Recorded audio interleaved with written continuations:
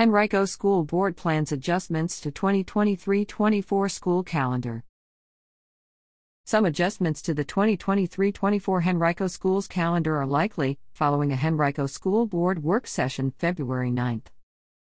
Board members heard a proposal that would add 2 new wellness days, 1 professional learning day/student holiday and 1 additional winter break day to the 2023-24 school calendar.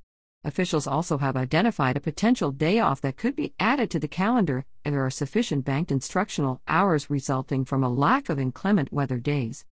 If ultimately approved by the board at a later date, the new wellness days would be added November 6 and February 19, in each case creating a 4-day break for students, since schools already were scheduled to be closed on each of the following days, November 7 for Election Day and February 20 for a student holiday and professional learning date for staff members. Winter break also would begin a day earlier, on Friday, December 22, than originally planned as a result of the potential new day added to the holiday, meaning students' last day of school would be December 21 and they would not return until January 8. The break would be one of the lengthiest winter breaks, 17 days, in Henrico in recent memory or possibly ever.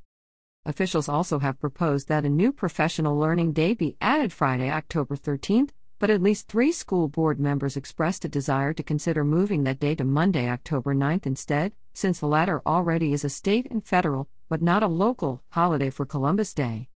We heard loud and clear from both teachers and from our principals that an additional professional learning day was a really high priority, Henrico Schools Chief of Staff Holly Coy told the board.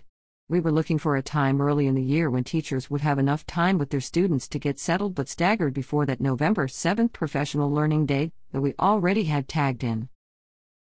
Tuckahoe District Representative Marcy Shea, 3 CHOP member Mickey Ogburn and Brookland District member and board chair Christy Kinsella each told Coy that they would like officials to review the possibility of moving the day off to October 9.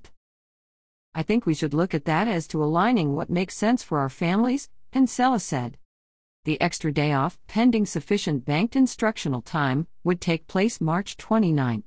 That would be announced no later than February 15, according to school officials.